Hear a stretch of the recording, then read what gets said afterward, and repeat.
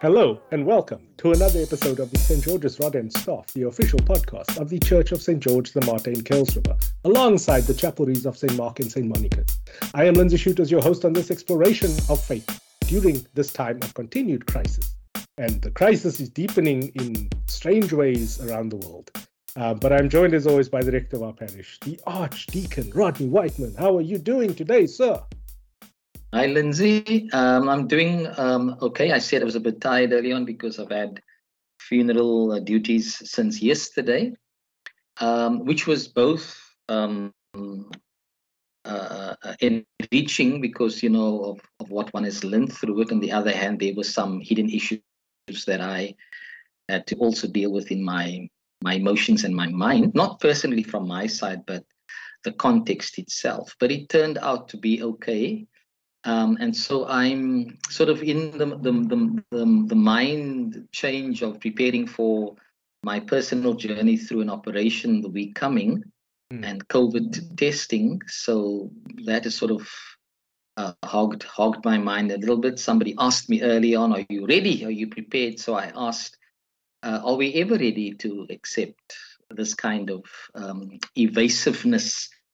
Necessary evasiveness, but I think psychologically it does. I mean, I have to think about it, but I'm in a gentle space with myself. Okay. They say you must be gentle with yourself. They say we are too hard on ourselves right now.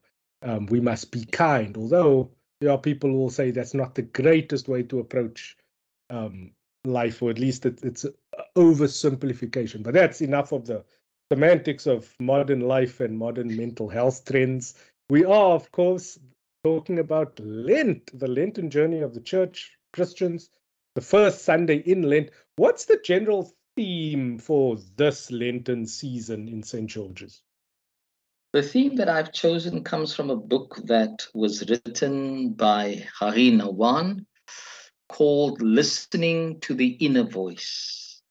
And there are sub-themes that will be there that would give us a sense of what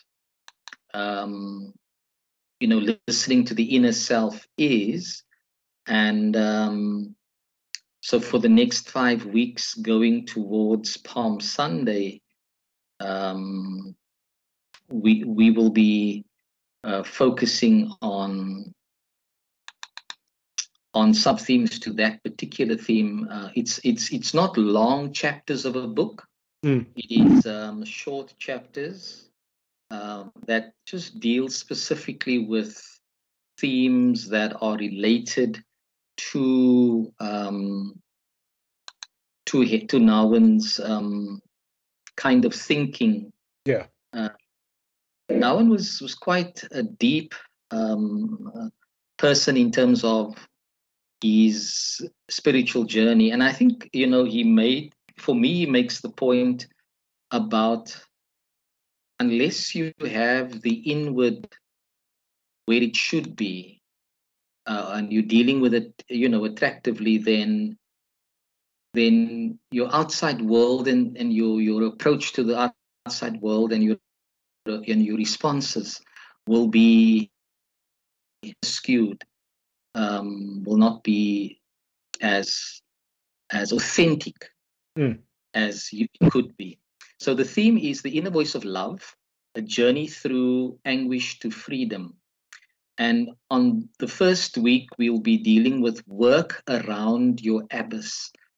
Now, that's quite a deep thing, right in the depth of your being. Work around your abyss, and I've set scripture readings as a text to it. The second week will be trust the inner voice. The third week is keep living where God is, and the next week will be keep trusting God's call. And the last week is live your wounds through. And I've got various scripture readings but there's so much more in the book itself, so much other chapters. So I took selected readings from this book. So Lent is that inner journey, the very first week, we're going to start with Jesus having to be challenged about whether he understands who he is, his identity, and what was informing him. And if we look at the human Jesus, what was informing him was the presence of the Spirit, as well as the fact that he had grown up learning Scripture and seeking its meaning. So I think that's, for me, how we are informed. What are we being informed by as we make our approaches to the world through engagement, and through engagement, how we respond to the world after hearing what the world's response to our approaching is. So the theme, as you have selected, like for this first Sunday in Lent, is Jesus, full of the Holy Spirit, returned from the Jordan and was led by the Spirit into the wilderness. And I'm just reflecting on this idea of being led by the Spirit, as you are now saying that the first 2 weeks is about like trusting the inner voice, confronting like your abyss, all those sorts of things. We spoke just off air about my personal abyss, which is my crushing sense of imposter syndrome. But just talk me through this idea that Jesus can go into the wilderness and experience doubt in his own self, because that's kind of what I get from this idea of being led by the Spirit. And even in the quotes from Pope Francis that you place here, it's like, let yourselves be led by the Holy Spirit. It's almost like there's a distrust of the voices inside you. Well, I don't know if you read my mind as I was waiting to start this thing, because I was, for the first time, thinking about the gospel reading. Yeah. Now, I'm probably, I must admit, I'm more familiar with the Matthean capturing of the desert story of his temptation than I am with the Lucan account. Yeah. But I was having sort of breezed through the Lucan account, I realized full of the Spirit, and then you have to encounter the devil. What is the writer trying to give us here? Now, from a human perspective and as a Christian, if I'm full of the love of God, does that mean temptations are not going to come near me? Am I protected from the tidal waves of life, the tsunamis that are out there, or in desert shape, the dryness of life, the emptiness of life?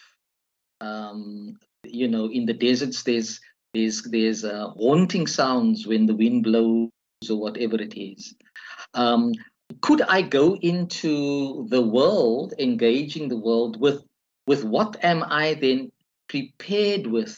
In other words, what am I full of?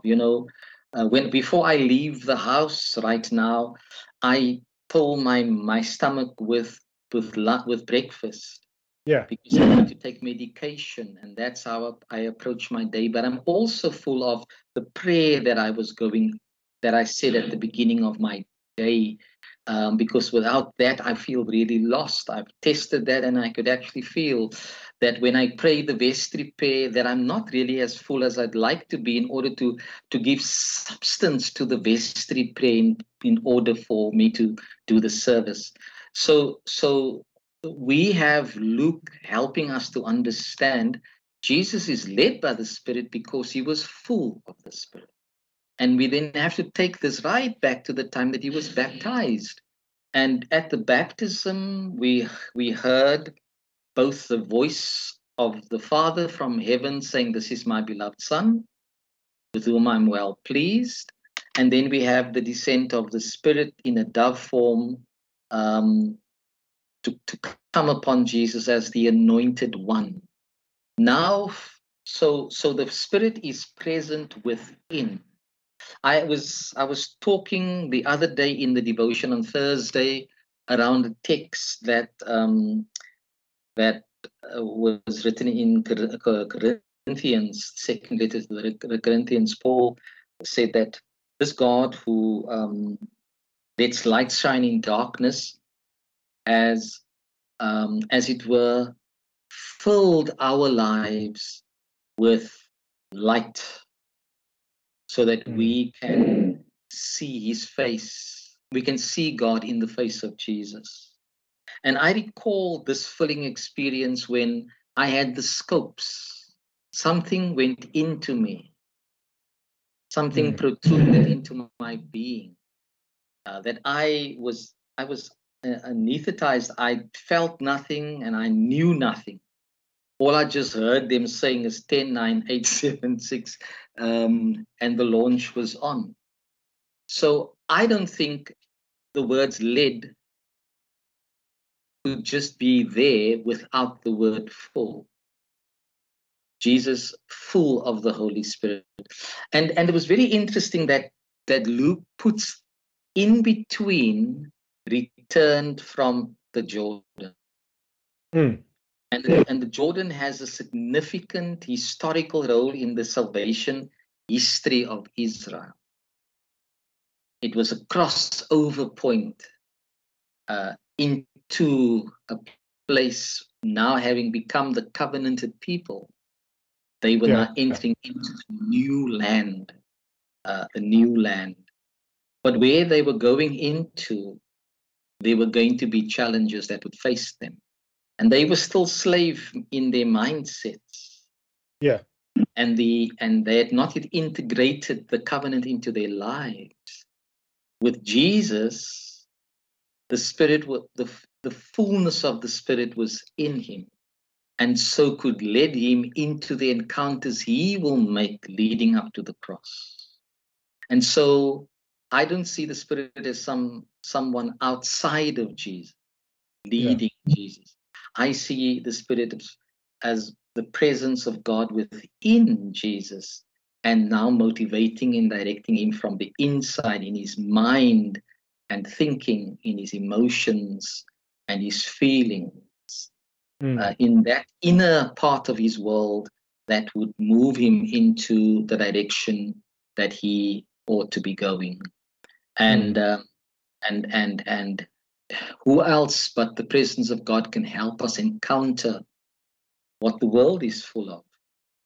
You know, so that's how I understand that being led by you the kind of jumped the gun a bit. We will get to the promised land. We will get to the promised land. Okay, I'm with you. But I just want to circle back to something that you did say, of like this idea of being full of the Spirit, and thinking that you then would not be tempted. Where I think a lot of Christians, and I mean I speak obviously from a very secular, very agnostic mindset. I feel that there's a problem where a lot of Christians feel that if they fill themselves up with the Spirit, I'll actually center my frustrations on kind of what gets taught in a lot of the religious-led rehab clinics, where it's this idea that if you fill someone up with the Spirit and the love for Jesus, that it will displace any of the like evils and the temptations, and therefore they will not relapse because they are so full of.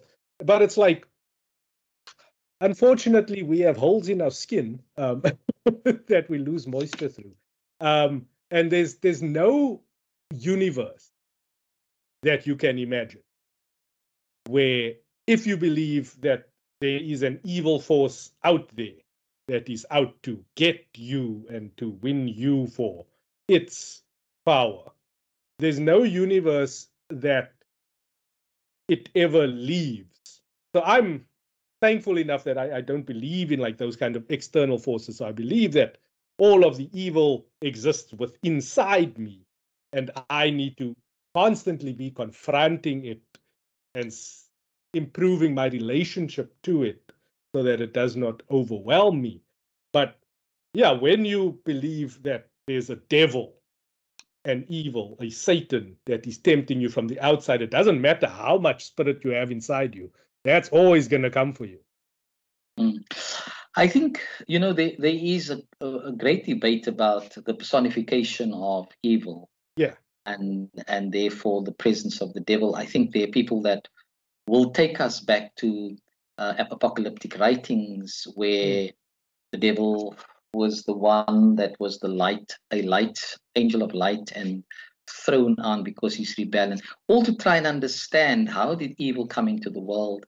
You go back to Genesis 6, the fallen sons of God, and how evil came into the world because they had copulated with the daughters on earth, and that's how evil had come in. But remember, while Scripture is inspired in terms of the writings, it was human writers also who had reflected and studied and sat together, learning from each other, who eventually needed to tell a story in terms of giving people guidance. And so we look at those stories today, and maybe we think that having developed a lot of our thinking and our philosophy, although much of what we say, we always reflect back to the past of what has been said. Yes. So you have those wise philosophers, like earlier on we spoke of Plato, talking about music. Not a current guy who's given, or a woman who has given us some inspiration around that. So we still have to look for that or get somebody to write these things.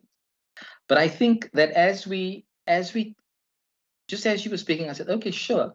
So Jesus did say, the evil is not the food you eat that goes into your body, but it's what's in your heart that comes up.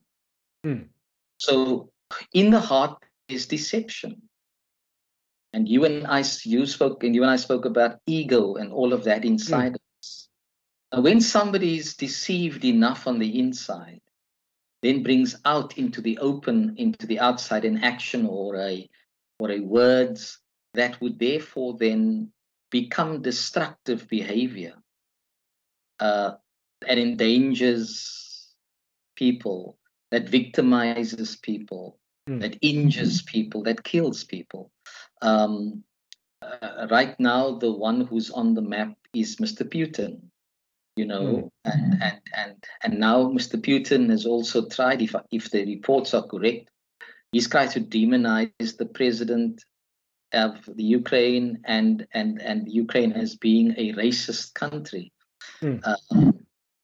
Remember, there's now the issue of the African folk who are stuck there and they're not allowed to get out of the country, but the ones who are from Ukraine are fleeing their own country. So when people have allowed deception to get the better of them on the inside, and then that spills over into the corrupt behavior, and when and I mean, there's this lust for power in us. There's the lust for power over others. There's the greed that we have. If those things are within us and they deceive us enough, evil is personified in action, in words, and so it therefore comes out.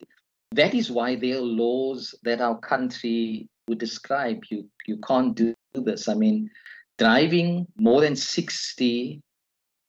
The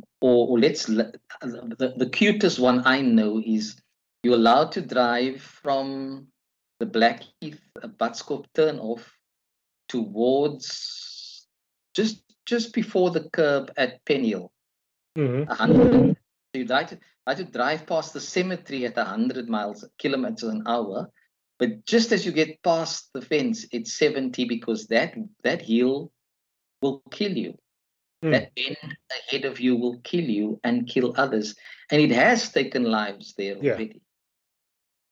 But if you deceived enough to say, man, I'm going to make it at 100. You deceived enough without realizing that the bend itself was created in such a way that you're not supposed to do the 100 there.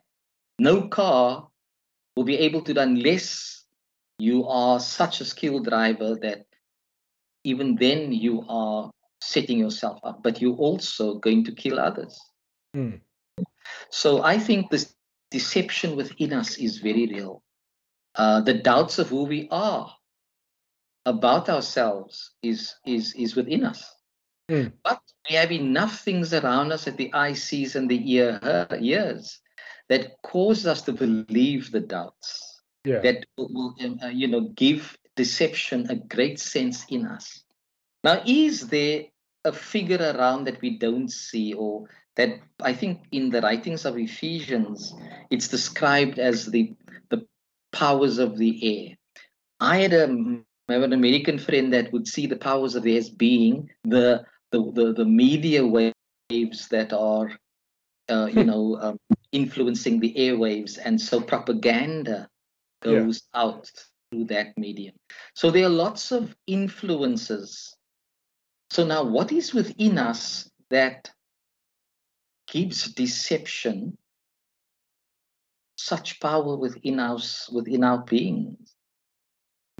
What is it that is so muddled up on the inside that we have no sense of fullness of good, fullness of the presence of the one who created us and blew his breath into us, for the one who embodied our humanity and died so that we can be forgiven of this deception? Father, forgive me. I keep wondering what Jesus really meant when he said, Father, forgive them, they know not what they do. I don't know. It's interesting that you, it's interesting that you highlight that perception or the deception within ourselves. Like if you break it down to a very simple example, it's like I'm married to a beautiful woman. There are many beautiful women in the world. I see beautiful women every day, be it on social media or out in the actual streets, like in person, meet them, talk to them.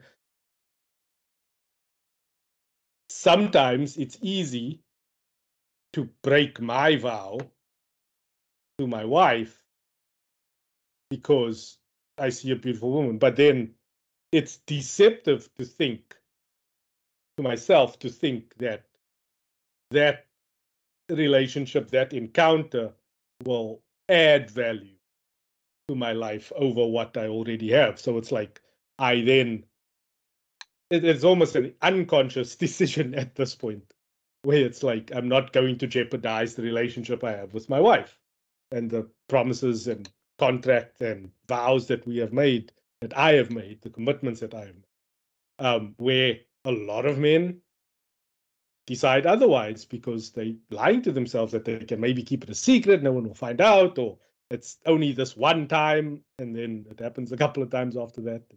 Yeah, it's interesting that you zeroed in on that deception thing.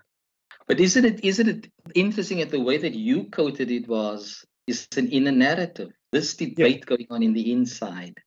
And I just went to look up on the word deception, and the dictionary.com says is the act or practice of deceiving, and then it goes on to say lying, misleading, or otherwise hiding or distorting the truth.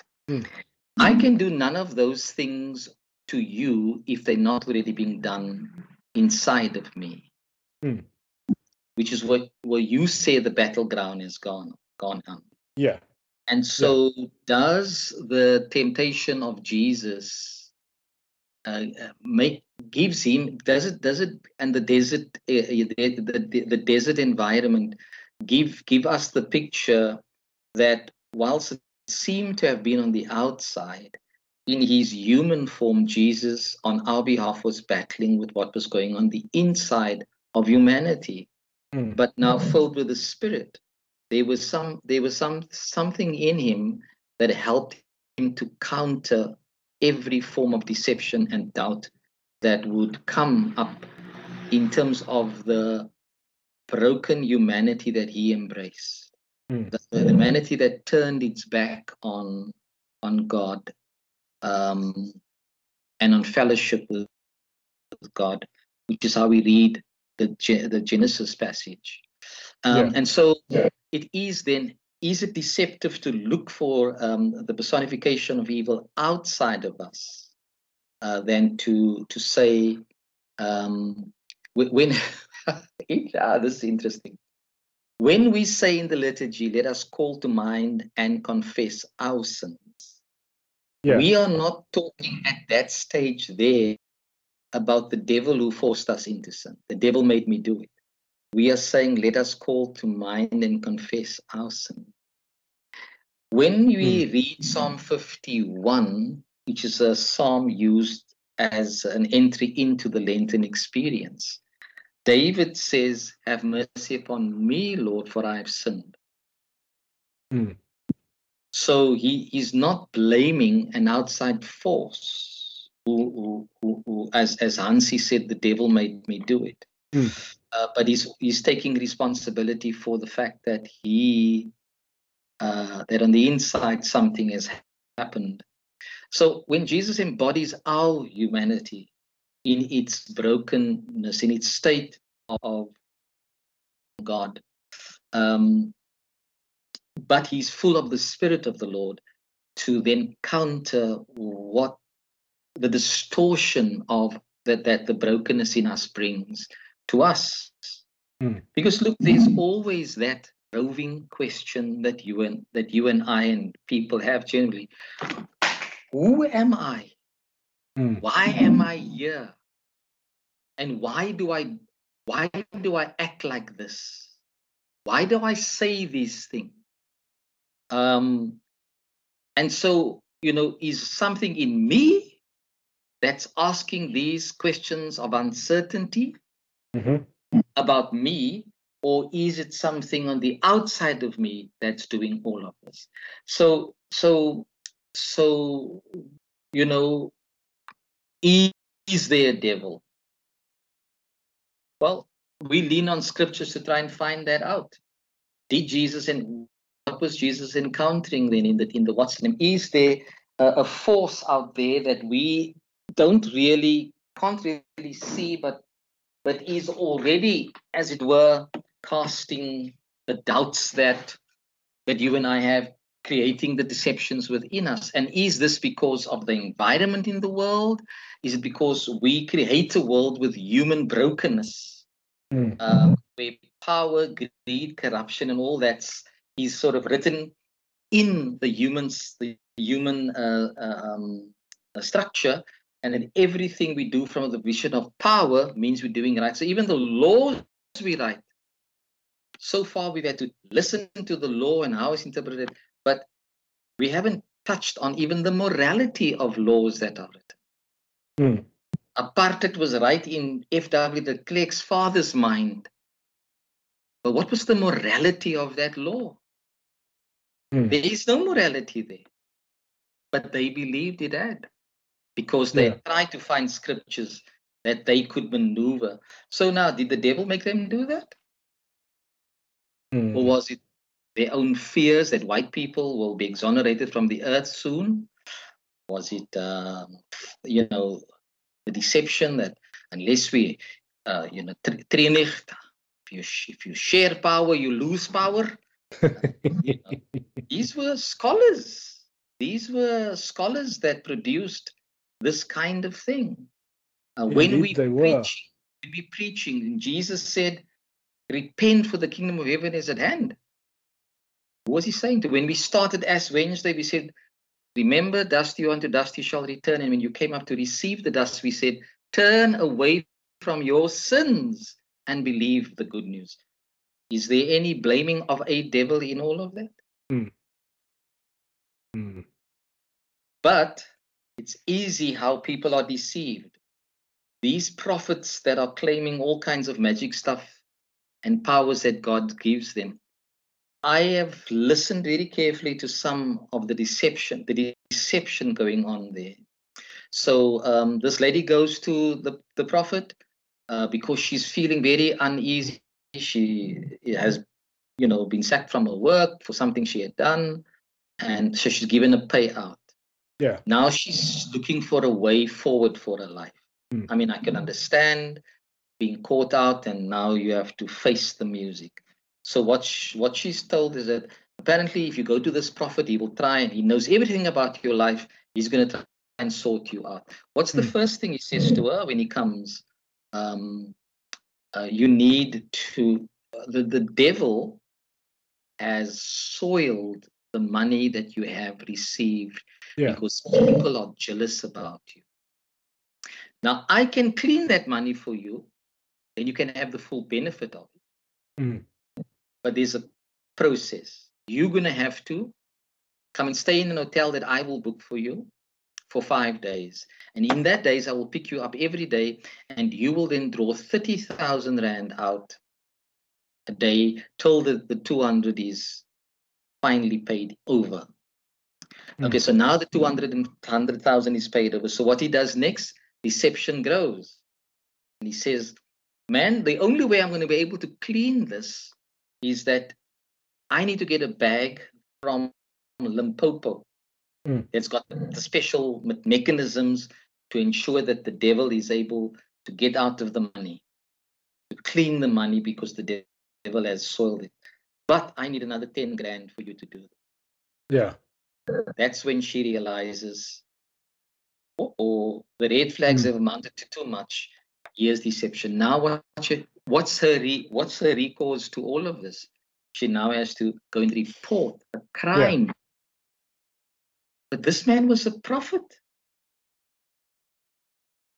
And I said to her, here we started with those beautiful words to you, and you affirm it with me when we say at the beginning of our services, the Lord be with you. But you running to people who are telling you the devil is busy in your life. Not how much God is busy. What was the story here? Jesus was full of the Holy Spirit who led him to deal with the journey, I suppose, of self. The journey of deception and doubt. But people who proclaim they're men of God steal your money and they still men of God. But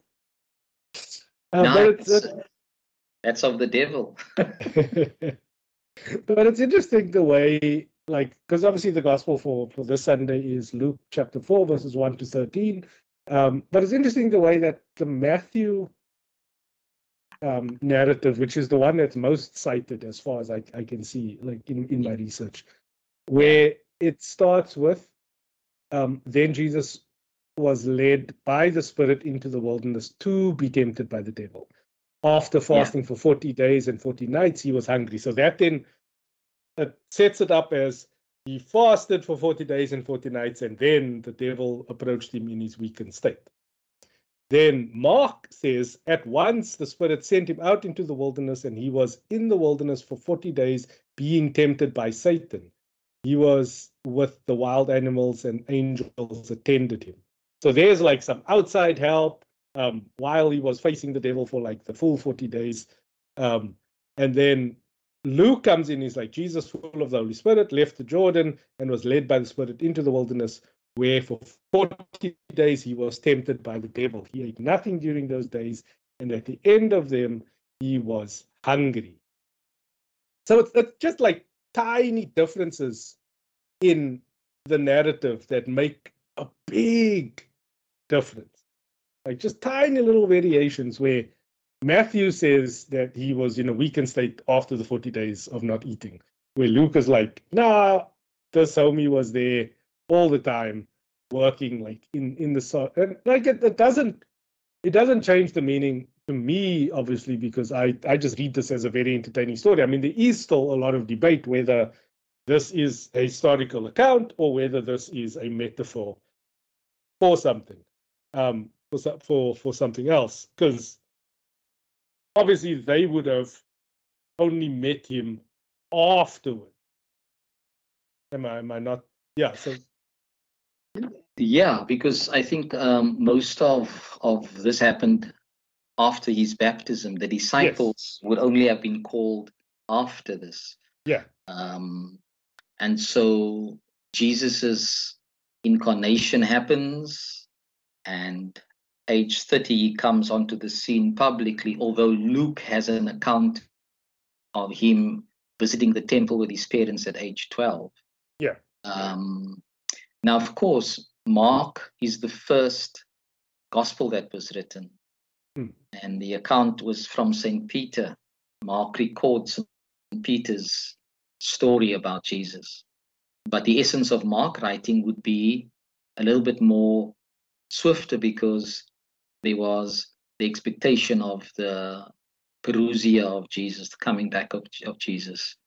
So that was the expected time. Then you can actually see Mark's gospel doesn't end on a rounded note. So there's an editorial to the 16th chapter. Mark's gospel ends on the 8th verse of the chapter, whereas then there's an editorial, as if to say, this was the impact of Jesus, the resurrected one, on the ministry of the disciples and on those who will follow him. Matthew and Luke's account seems almost to have taken from St. Mark a little bit of its essence. And I think it's important to draw why the distinctions are there. As you say, there's not many of them. Because remember, they all wrote at a different time. And they were all people connected to a community. So a community of believers. So people often forget any historical account starts with an oral tradition. And one person's way of telling the story and another person's way of telling the story would be different, because each one would have seen things through a different lens. And so when captured, there will obviously be differences, but there are very significant similarities, which does give us a sense, therefore, that why would all three synoptic gospels, because John wrote much later, why would all three synoptic gospels have this story in it? Why is the necessary account for them to tell us that soon after his baptism, Jesus now has to face the enemy in this kind of manner? Was this the war that will take place on the cross, where it may seem as if at death Jesus had lost the battle? Is temptation just so bad that it even gets God to hang on a cross to die? And is overcoming temptations just so simple as knowing how to quote scripture? Can we just can we defend ourselves against the inner temptations that we are faced with through fullness of the Spirit within us, leadership of the Spirit who is within us, that as we face our demons, if one could say it like that, we face it not on our own, but with the help of God within us, the very life of God within us, the very presence and power of God within us, in order then to also have learned scripture enough to counter things that are challenging in our lives. Was this the precursor to the battle on the cross, when Jesus could say, Jesus said to him, was it Mark or Matthew that said, he said to the devil, "Get behind me"? I forget. The Lucan account says, when the devil had finished every test. So in a way, Luke says this temptation experience Jesus had was so holistic. There was nothing more he could be tested on. Everything that was tried, he could counter. The devil departed from him until an opportune time. Why did he put it like that? And why is it that it ends there? One commentator says, though the lectionary doesn't include verse 14 and 15 of that chapter, it is a way in which it does seem to round off. He says here, these verses are not in the lectionary 14 and 15. What it says, Jesus returned in the power of the Holy Spirit to Galilee, and news about him spread, and he taught their synagogues before being glorified by all. This was the experience that is written, and whether that was a late reflection on just how did Jesus come out of all of this? The devil had departed and so on, and there was an opportune time. So there was going to be another match coming up further along the line. The final trophy has not yet been won. There's going to be another time when this will happen. Calls it an opportune time. This was the one who faced this temptation is still recognized as the one in whom the power of the Spirit of God is at work. And in the narrative starts with his return to Jordan. Now he's returned to Galilee, gives us another movement of his. But what he does there, he teaches. He's now teaching. His work has begun. But then it says here, it's a fitting end to this passage. And verse 1 says, Luke said Jesus was full of the Spirit. Verse 14 says, he returned in the power of the Spirit. Verse 14 seems to like a recap of the verses that preceded it. So it ended off on, as it were, almost on a victorious note. And yet verse 13 says, the devil was going to come back again at another time. Yeah. The battle was not over. When will this battle ever be over? Is the question. Where, you know, you and I spoke earlier about the ebbs and flows in our lives. When will the sea rest? When will there be no more storms, and where the sea becomes just a gentle lake within us? When we give up the idea that somebody controls the sea and somebody is making it turbulent to test us. Well, something is doing it, but is it only scientific understanding that captures that, or is it the phenomenon of faith in a creator? It is the chaos of nature. And who is the one that embodies the dynamism of nature? That is not for us to ponder. We must only be confronted and experience what is happening. It's foolish to try and ponder the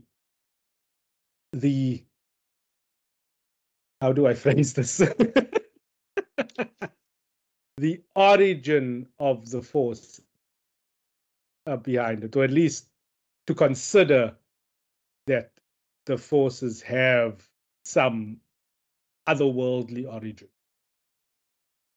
So why then have I developed an ability or a curiosity about the mystery? Because we are all curious.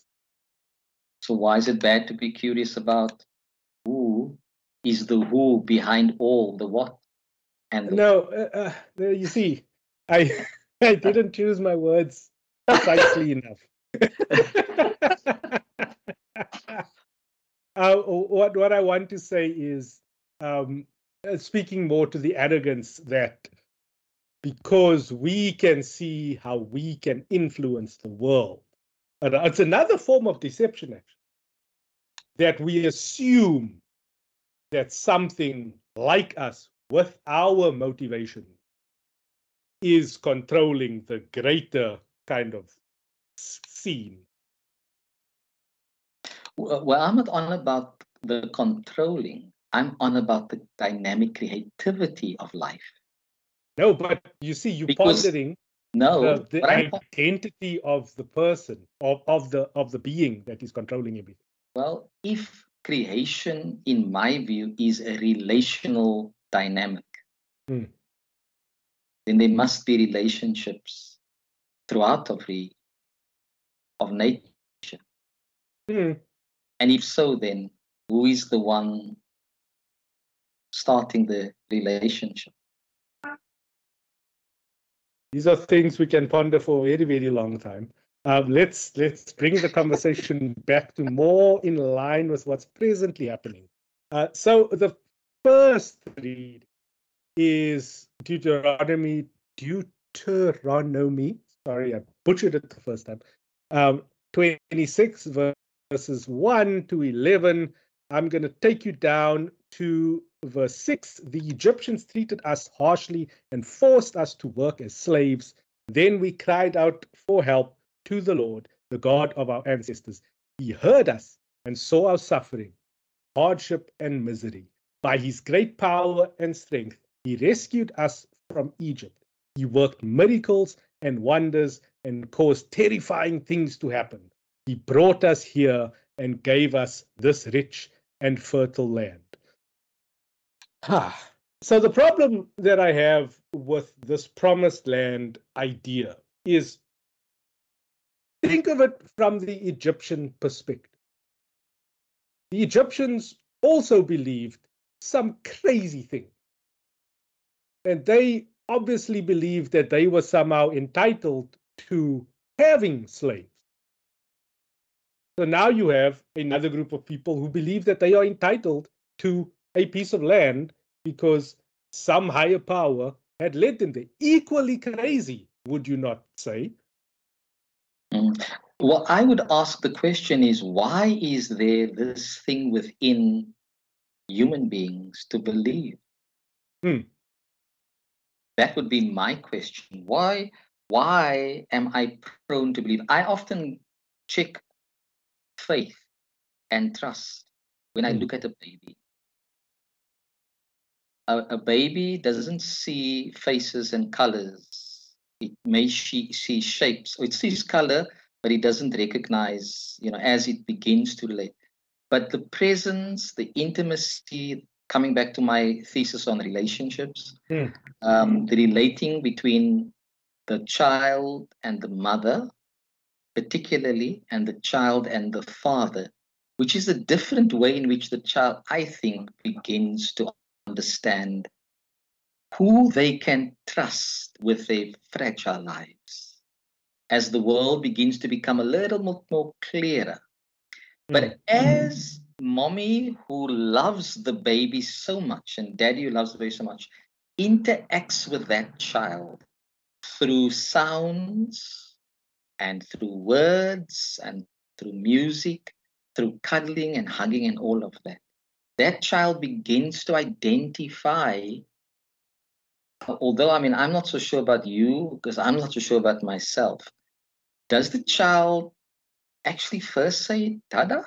Or is it just sounds that the child is making that sounds like it's speaking daddy as the first word? We marvel at that. Oh, the child is speaking and he's calling on his dad. Well, how do you know that? Because from our world, it sounds like that.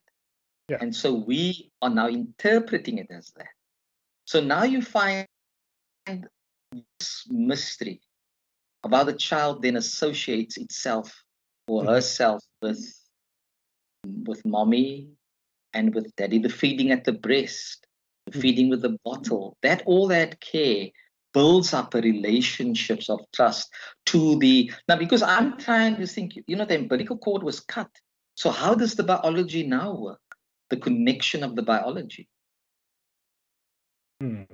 now goes into not 9 months you were connected to the umbilical cord, but for the rest of your life, you connected in other ways. That is far deeper than an umbilical cord connection. So I ask myself this question. So what is faith and trust? Maybe God is, my creator is like that mother and father, whose shape I don't always see, whose face I don't know. But what I hear and what I feel and how I feel it. And we know babies cry. Babies say when they are suffering through their crying. And somebody responds to quiet us down, to give us confidence, to trust them. So we even fall asleep. Is that, for me, the kind of understanding of faith I have? in a God who's mystery. But now, that's within powerful, therefore we are entitled to have slaves. If we can beat these people and enslave them, that means our God must be far more better than their God. Yeah. But then there's this narrative, the personification of God in human terms, the anthropologicalizing God in human terms. So how do people interpret miracles and wonders, rescue from, and then being led into a space where we can say now, this is God's gift to us? Hmm. How does faith really work? And we have it in us. Hmm. But now this comes at great cost to those who already are living in that fertile and rich land. I remember doing in a certificate on Bible course through Stellenbosch University, a course that reflected on this narrative. Hmm. And a Native American theologian was asking the question, how am I supposed to read this narrative when the land my people lived on, and the way we lived on the land was not that we owned it. We were willing to share, but it was taken from us. People died as a result. How do I interpret this? How do I celebrate the Exodus? That really makes me think. And then comes back to our own apartheid experience. Even though the anthropologists now and the paleontologists have understood that all humanity comes from Africa. We've had narratives written in the historical annals that says our land was stolen. That we never had education because the colonialists came to educate us. We had no God, so they came to give us a God. Yeah. How do we read this narrative? And that's the conflict that exists within me when it comes to this. Like I in my notes I termed it the problem with the promised land. It's that idea that entitlement that lives through generations, like it's living on now. Like you were entitled to a piece of land that you traveled to as a refugee. What about the people who were there? You know? Yeah. And then like I try to take a kind of meta view on it, where it's that is baked into my personal moral code or ethical code of like the other person has the same rights to believe whatever crazy stuff they want to, because you believe that you have the right to believe whatever crazy things you want to. And from the Egyptian perspective, this was a great loss. And then it becomes like a war of ideologies, where even now in the Ukraine-Russia conflict, you look at it from Putin's perspective and not so much, I was going to say the Russian perspective, but my father-in-law did correct me earlier today, where I was kind of relating it to my daughter because she was asking the why. From Putin's perspective, he is looking at an aging population where the birth rate has declined year on year since 1991, since the fall of the Soviet Union. Within a decade, he will not have enough personnel to staff an army to counter any NATO threat. So like he didn't have, like this was his window of opportunity. If he was going to act and try and push the NATO frontline away from his direct borders across the entire country of Ukraine, because Ukraine is threatening to join NATO, which is an existential threat for the Russian economy. Like why he seized Crimea and Donetsk as well was because they discovered offshore gas and oil reserves, and in Ukraine there are gas and oil reserves as well. So Ukraine is threatening Russia's economics because like a third of their GDP is energy exporting. So So if Ukraine suddenly starts becoming a big player, then Germany's going to buy from them, and then the Russian economy starts shrinking rapidly. So these are all existential threats. Like, of course, he was going to take the opportunity to write the path to the future to protect his country. So it's easy to see from a Putin perspective why he needs this conflict, why he needs Ukraine. And then obviously Moldova is going to be next, so he can push that front line with NATO even further back. So like when you, and I was telling my daughter this morning, you have to view it from the other side, from the other person's perspective to get like a holistic kind of idea of what the way forward would be. My response is this. Their starting point about what was given to them became a nationalistic ideology. But they went into this new land with a slave mentality where they had nothing, into what they understood was given to them as God's gift. Therefore, it was for them alone, right? But the covenant did not influence their thinking, which if it had, they would have gone in there with a different set of understanding what gift was. The covenant said, you will be my holy people, my kingdom of priests, my holy nation. And how was that holy nation and kingdom of priests? What was the school them in how they would go? So for 40 years, roaming around, learning absolutely nothing and moaning. And now crossing over into and it's interesting that we have Luke's account of Jesus going between Jordan and Galilee, both epics of sea narrative, of water narrative, of crossing over narratives, of returning and so on. I think that Israel missed the opportunity to truly school themselves in covenant narrative, in covenant reality, and what their call was, because then they would have gone in with a different perception of how they ought to be in that land gifted to them with the message of covenant. That's my first response. The second response is, how does the ideology of ancestralism influence our thinking? Now, in my previously disadvantaged state, I had no sense of what ancestors meant, except my grandparents and their parents. Our narratives are not as determinedly integrated in our lives as, let's say, the Xhosas were and the Zulus were, the indigenous folk of our country.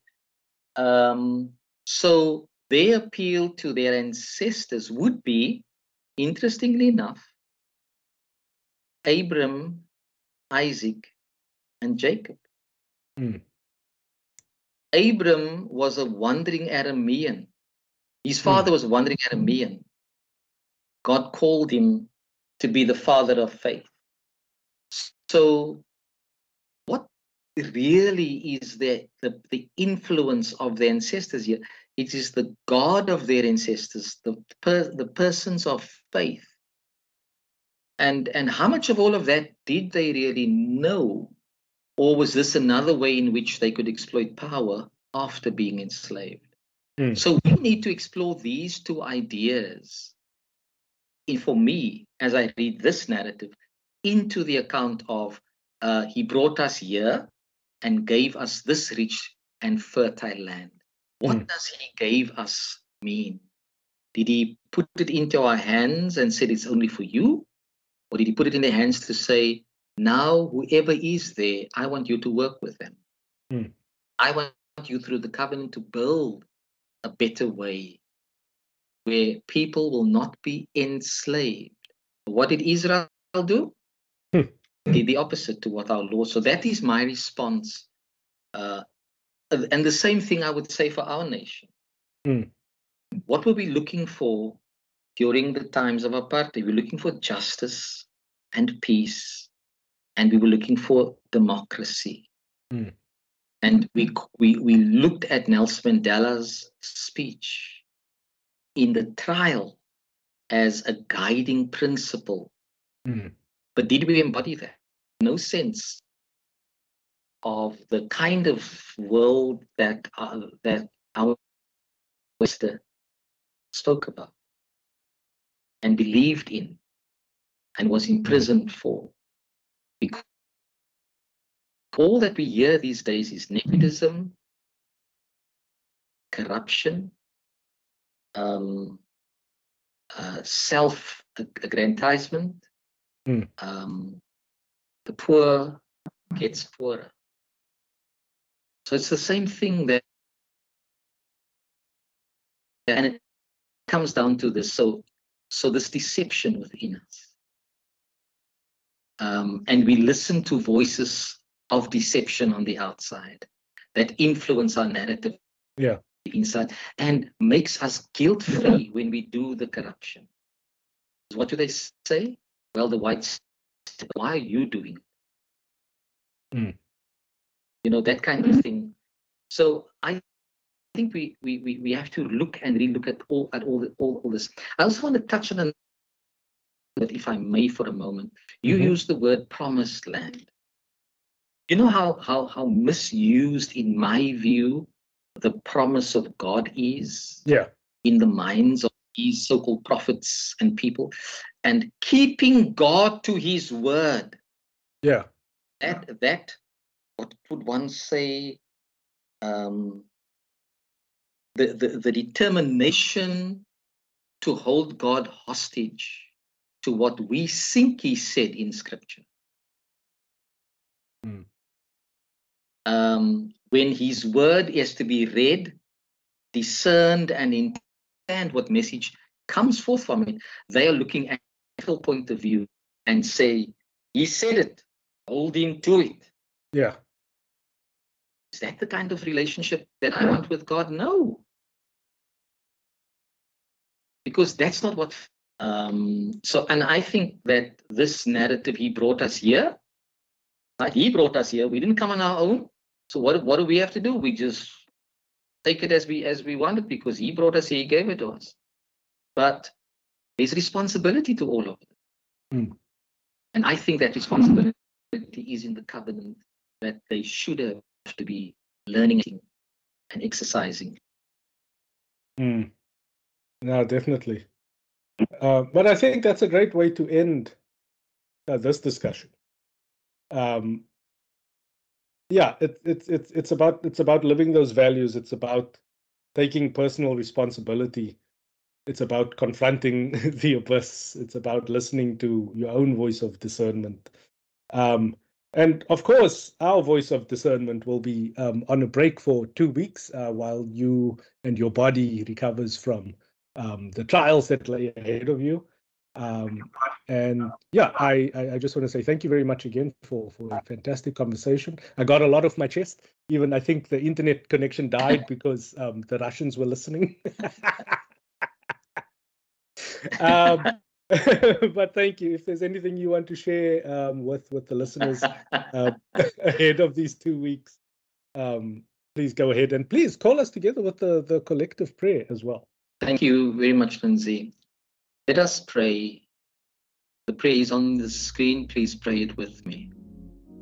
God of mercy, Jesus found assurance in your word. Strengthen us to persevere faithfully as we confront the temptations of life. Through Jesus Christ our Lord, who lives and reigns with you in the Holy Spirit, one God, now and forever. Amen.